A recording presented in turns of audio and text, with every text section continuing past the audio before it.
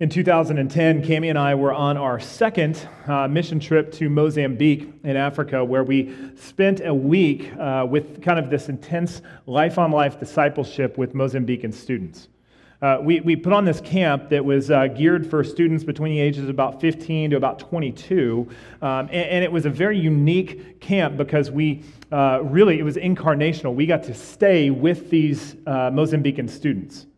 And so we got to know them very, very well. The guy that I stayed with, his name was Armando, and Cammy's roommate was named Selena. And so we got to kind of enmesh ourselves with these students for this week, and it was just an incredible journey of getting to share our testimony, share this gospel that has so transformed our hearts and lives with these students, many of whom had no idea who Jesus was. And the next to last day on the trip, we wanted to spend some focused time in prayer. And so we had this prayer time where we had the students sit down in a circle, and each person from our team went around laying on hands and praying specifically for the Lord to reveal himself to these students. If they had made professions of faith, that he would encourage them and strengthen them in that walk. And as we're praying, we're kind of in this circle, and one of the missionaries who was there on the ground, who was with us that week, began to anoint Selena's head with oil. And in an instant, the entire, the feeling, everything that was going on changed dramatically. She erupted with the most primal and guttural scream that I have ever heard, and then she flies out of her chair and begins to sprint across the circle. I happened to be on the opposite side of the circle from her, praying over the student that was there. And so she's coming directly at us. And just before she gets to us, she jumps, and we kind of lean out of the way just in time for her to fly past without slamming into us. And she hits the wall behind us, and she begins to claw at the wall as though she's trying to go through it. And at this point, my brain is just kind of trying to process what's happened. I'm still processing the scream as she begins to find her way to the door that was just to her right. And she gets out of the door and begins to run off. And in that moment, I had not gathered the fact that we were facing something that was deeply spiritual. That we had come into contact with the demonic, and this demonic presence was not pleased that we were trying to bring Selena and others to know Jesus Christ and the power that he has to set them free. And our first point today that I want to kind of draw out of the text is that gospel ministry will be met with opposition. Gospel ministry will be met with opposition. Fernando already read it, but I want to read verses 4 to 8 so we can see some of this play out. It says this: "So being sent out by the Holy Spirit, they went down to Seleucia, and from there they sailed to Cyprus. When they arrived at Salamis, they proclaimed the word of God in the synagogues of the Jews. And they had John, that's John Mark, with them to assist them.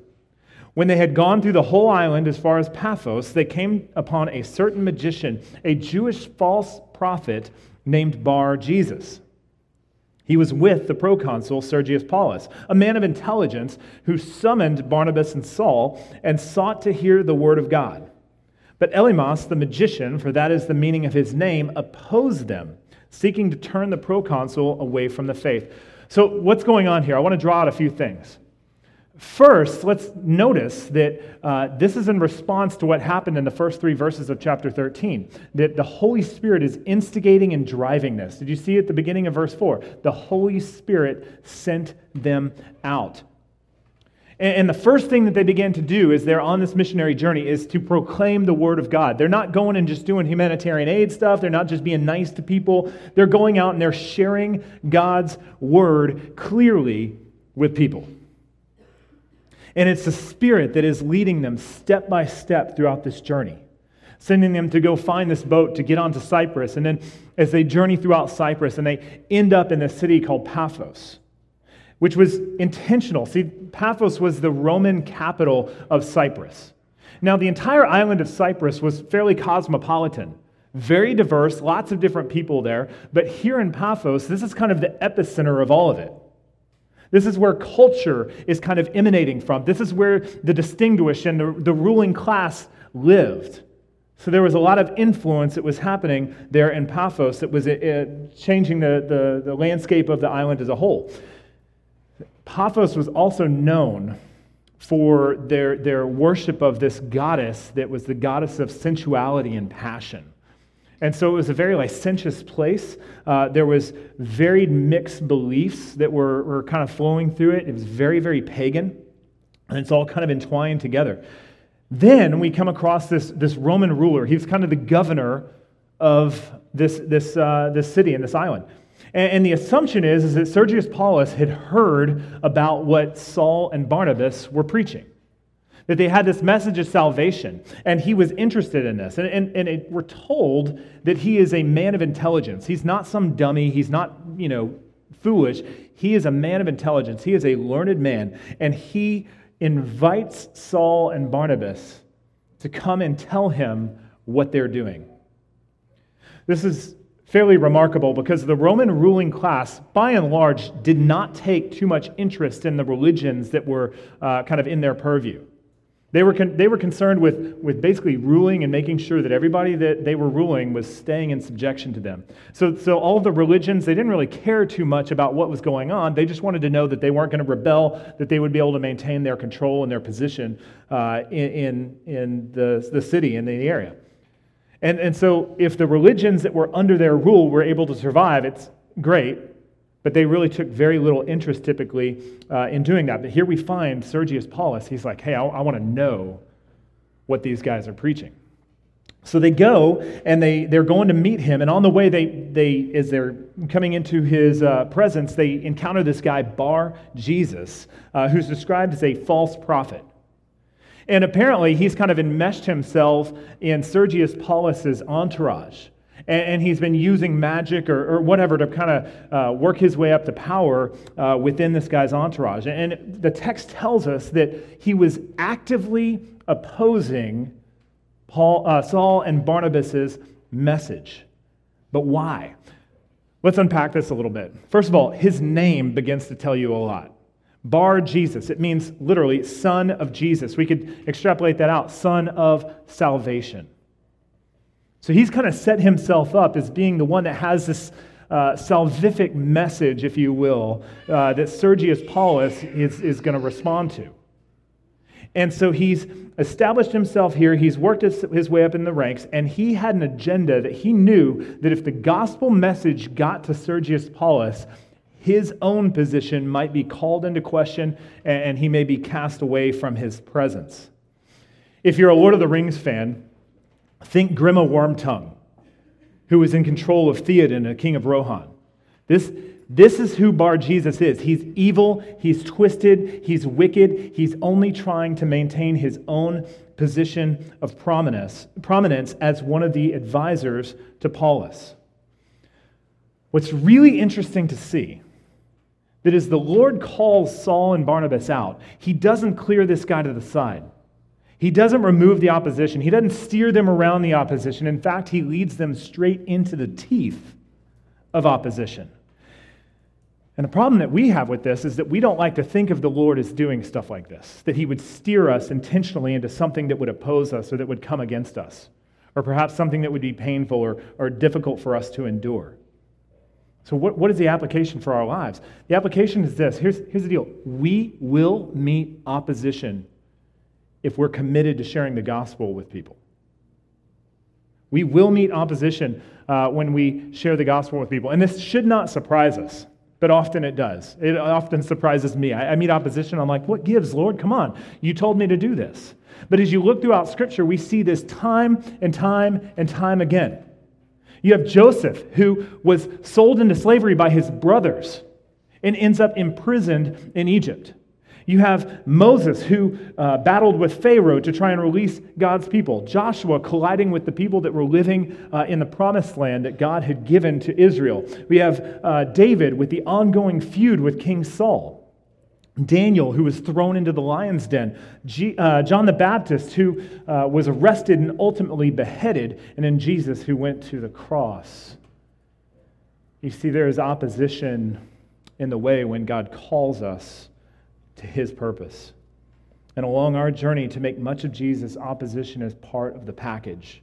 And I've had conversations with so many of you about this.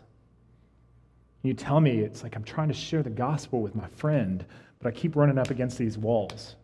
They find excuses to not meet, or something happens and I'm not able to share the gospel. I experience this as well. Why? Because here's the deal. The enemy does not give up territory without a fight. The enemy does not give up territory without a fight. And we've got to prepare for this. If we are not prepared for the opposition, when it comes, we're going to be shocked and we're going to be ineffective at carrying the gospel to the people that so desperately need it. Matthew Henry said this: those who are not prepared to face opposition and to endure hardship are not fitted for the work of the ministry. Those who are not prepared to face opposition and to endure hardship are not fitted for the work of the ministry. You see, that was me when we went to Mozambique. I was not prepared for the spiritual opposition that we were going to encounter. And the result is that I was engaging in a spiritual battle with physical means. This is the proverbial bringing a knife to a gunfight. So when Selena ran out the door and she took off, again, my head is spinning. I'm trying to process it all, but before I knew really what was happening, I found myself running after her. So I ran out the door, I see her around the corner, and as I'm running the corner, I kind of have this thought go through my head. It's this: I'm chasing a demon, which is mildly disconcerting, especially for a fairly young college pastor at a Southern Baptist church. Barely talk about the Holy Spirit, much less demons. And then add to that, at the seminary that I went to, they didn't have Demon Chasing 101. So I'm kind of like going, I'm like, do I really want to be doing this? And I'm like slowing down a bit, and I'm like, I've got to do this. So I kept running. I get around the corner, and I see her, and she's headed straight down for this busy street, and beyond that was the ocean. And I had this thought, she's going to get hit by a car, she's going to make it to the ocean, she's going to drown. I felt completely helpless because there was no chance I was going to catch her. And so I didn't know what else to do. I screamed as loud as I could. I said, "Stop!" And I kid you not, she went from a dead sprint to completely stopped in her tracks. And it was like somebody had glued her feet to the ground. She was standing there. It looked like she was trying to move but couldn't. And again, it's like your brain's like, what is happening here? And so I was like, it worked. Now what? And so I'm a little bit, I run up to her, and I was like, I can't let her get away. And so I bear hugged her. And so now I'm no longer chasing a demon, I'm holding one. And I remember looking in her eyes, and she had this kind of vapid, empty look. It reminded me of like an animal that's been cornered, and it was horrifying. Again, I have no idea what to do, so I start praying, and I'm saying, in the name of Jesus, you're not welcome here. Leave. Probably more scared sounding than that. And that's all I could do was pray, Lord Jesus, send this thing away, take care of this situation. And so a few moments later, the rest of the team kind of made their way out. And before too long, we are all standing around Selena praying in the name of Jesus. And I remember the missionary spoke up, and there was just this authority and boldness in his voice, and he demanded to know the name of this spirit that was manifesting. And I remember this. I cannot get her voice out of my head, or its voice out of my head. Selena spoke, but it wasn't her voice. And it claimed that this was the spirit of her dead grandmother. And the missionary with boldness rebuked the spirit and said, leave. And then just as quickly as everything escalated, Selena passed out cold. And I remember being shocked by the authority by which that missionary spoke. There wasn't hesitation, it was boldness. Stop and leave. That brings me to my second point. We must boldly rebuke evil and call people to repentance. We must boldly rebuke evil and call people to repentance. Look at verses 9 to 11 here. We're going to see this play out. We're going to watch what Paul does. But Saul, who is also called Paul, this is the transition. He's no longer really called Saul anymore. He's now Paul, filled with the Holy Spirit, looked intently at him, So imagine Paul gazing. He's giving him those eyes, almost like he's looking straight through this guy.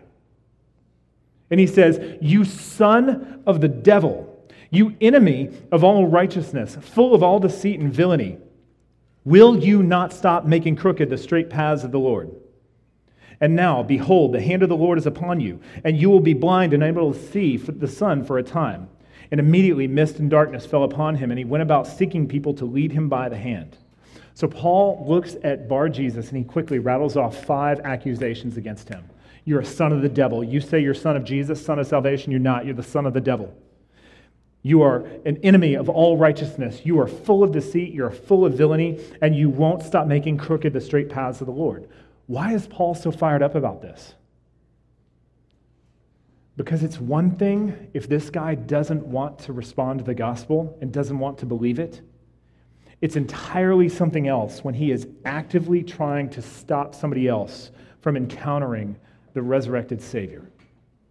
And this fired Jesus up as well. You look at how he spoke to the scribes and Pharisees, and you'll see this exact same thing. In Matthew 23, verse 13, he says, "Woe to you, scribes and Pharisees, you hypocrites! For you shut the kingdom of heaven in people's faces. For you neither enter yourselves nor allow those who would enter to go in." See, Bar-Jesus, he was focused on keeping Paulus in the dark because as long as Paulus is in the dark, he can continue to profit off of his lostness. And when Paul looks at this guy and rebukes him strongly, he does so that Sergius Paulus can encounter the gospel, but he also does so for a purpose for Bar-Jesus, I think. This is a bit of conjecture, but I think that Paul hoped that Bar-Jesus' physical blindness would alert him to his spiritual blindness. I think Paul was thinking back to that road to Damascus where he was knocked off his horse and struck blind, and he's wandering about trying to find somebody to lead him by the hand. That's exactly where we see Bar-Jesus, is that he's looking for somebody to lead him by the hand. And Paul said that he would be unable to see the sun for a time. So apparently this was to be a temporary blindness, just like Paul had experienced just 4 chapters earlier in Acts. So what do we take from this? What's the application? We have got to take a strong stand against evil, and we have to speak up against sin.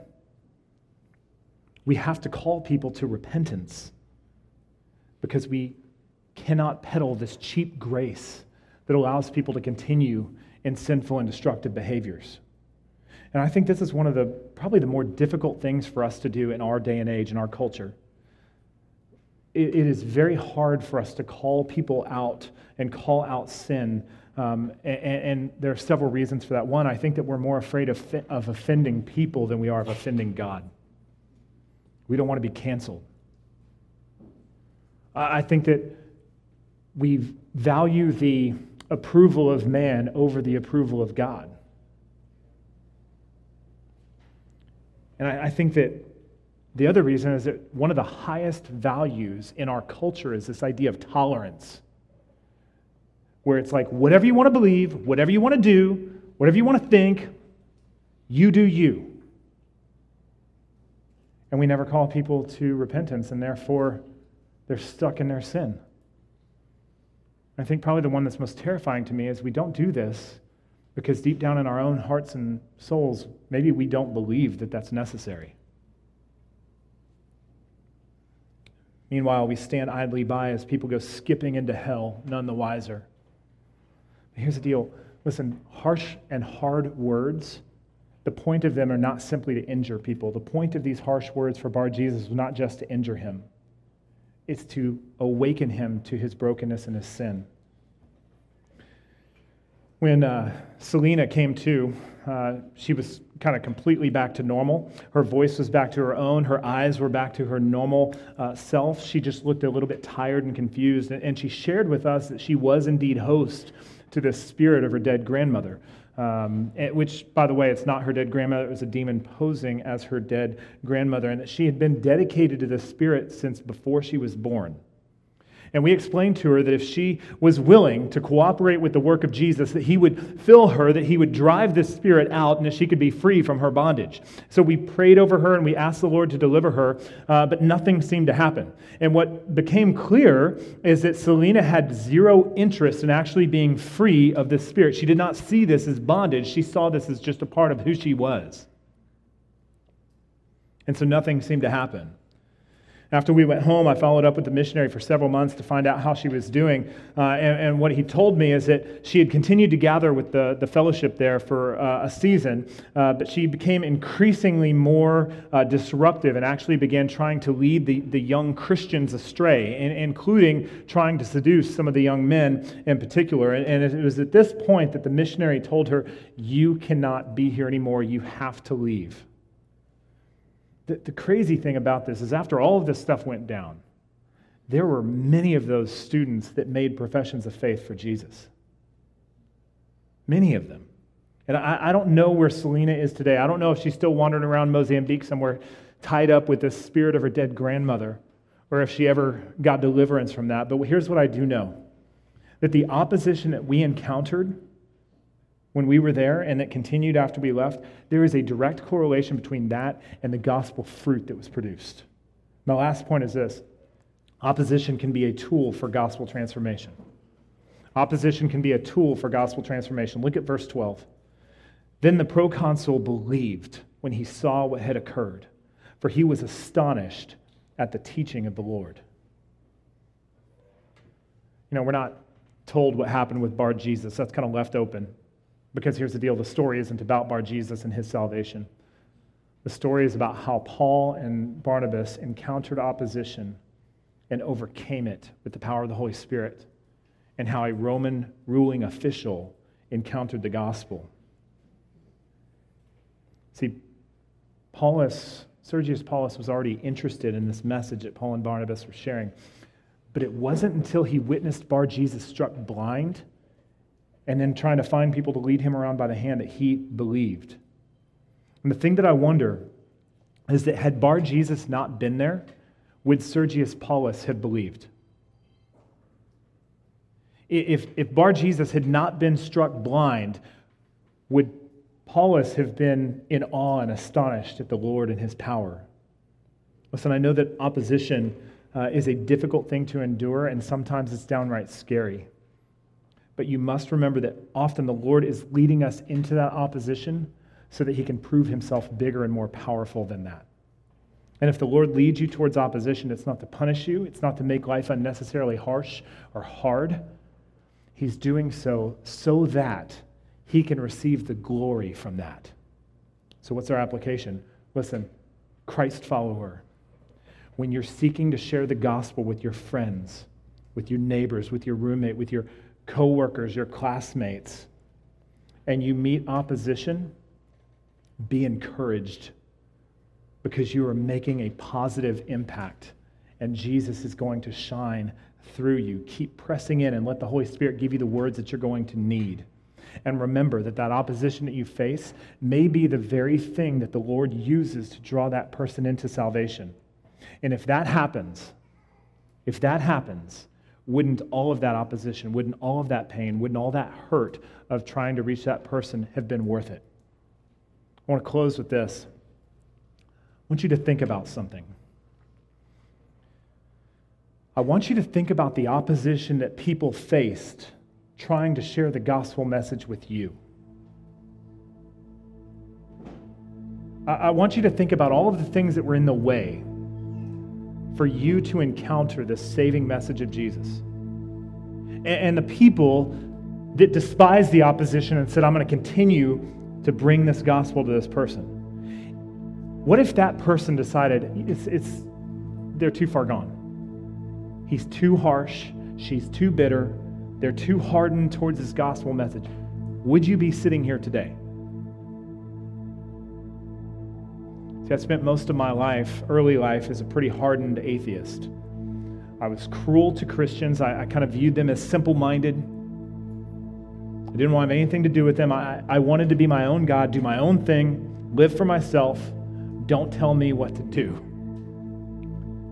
And the opposition that others faced when they pursued me with this gospel message was harsh, and it came from me. But thank God that they persisted. Thank God that they despised that opposition and said, I love you too much to not share this gospel message with you. And today I'm convinced that because of the faithfulness of these people, and more importantly, the grace and mercy of God, that I am following Jesus. My question for you is, are you going to be that person for somebody else? Listen, Christ follower, you are going to need the strength of the Holy Spirit to be able to walk in this. You're not going to do it on your own strength. You're not going to do it on your own power. You need the Lord to do that. So as we close in prayer, talk to the Lord, ask him for that strength. In the same way that he sent out Saul and Barnabas, say, Lord, send me to that person, to those people. Pray for obedience to his call, knowing that you will likely be led directly into opposition, but it's going to provide you with an opportunity to be bold, and this could lead to somebody coming to know Jesus. For some of you in here, you wouldn't call yourself a Christian, and others, maybe you're just playing church, but you've never had that kind of personal moment of surrender to Jesus. Say, Lord, take my heart, take my life, use me however you want to use me. And here's a reality that you're going to need to confront. If you persist in that, you look forward to a Christless eternity. So my question to you is, will you, like Sergius Paulus, be astonished at God's word? And will you respond to that? Will you let the opposition that's standing between you and encountering this saving message of Jesus be shoved to the side so that you can encounter the only one who can save your soul? But just as Selena had to want to be free from her bondage, you must want to be free of yours. And turn that over to the Lord. And if that's you, and you're saying, I sense he's calling my name, don't leave here today without responding to the call. We want to walk with you as well. Let us know. We want to be in community with you. We want to get you discipled. We want to see you follow Jesus in obedience to his call to be baptized, which you could do next week if that's what the Lord's leading you to do. But don't leave here without doing the business with the Lord that he's called you to. So as I close, believer, pray for boldness, pray for obedience, and then pray for the lost person in here who God's calling out right now. Let's pray. Father, thank you for your word, and thank you for the fact that you allow us to be co-laborers with Christ. Thank you that you are faithful to save. Thank you that you allow us to be a part of this journey of bringing people into salvation. Father, for the non-believer in here, I pray that you would call their name and that they would respond. And God, that you would save them. But God, send us out, make us bold, use us to bring hope to those that have none. Help us to bring light into the darkness. Help us to be bold, knowing that there is no opposition that can stop you and your work from occurring. Father, we love you, we praise you, and we ask all of this in Jesus' name. Amen. Listen, we're going to respond in worship, but if you need prayer, I'm going to be standing over here off to your left, and Matt Ulrich is going to be on that wall over there.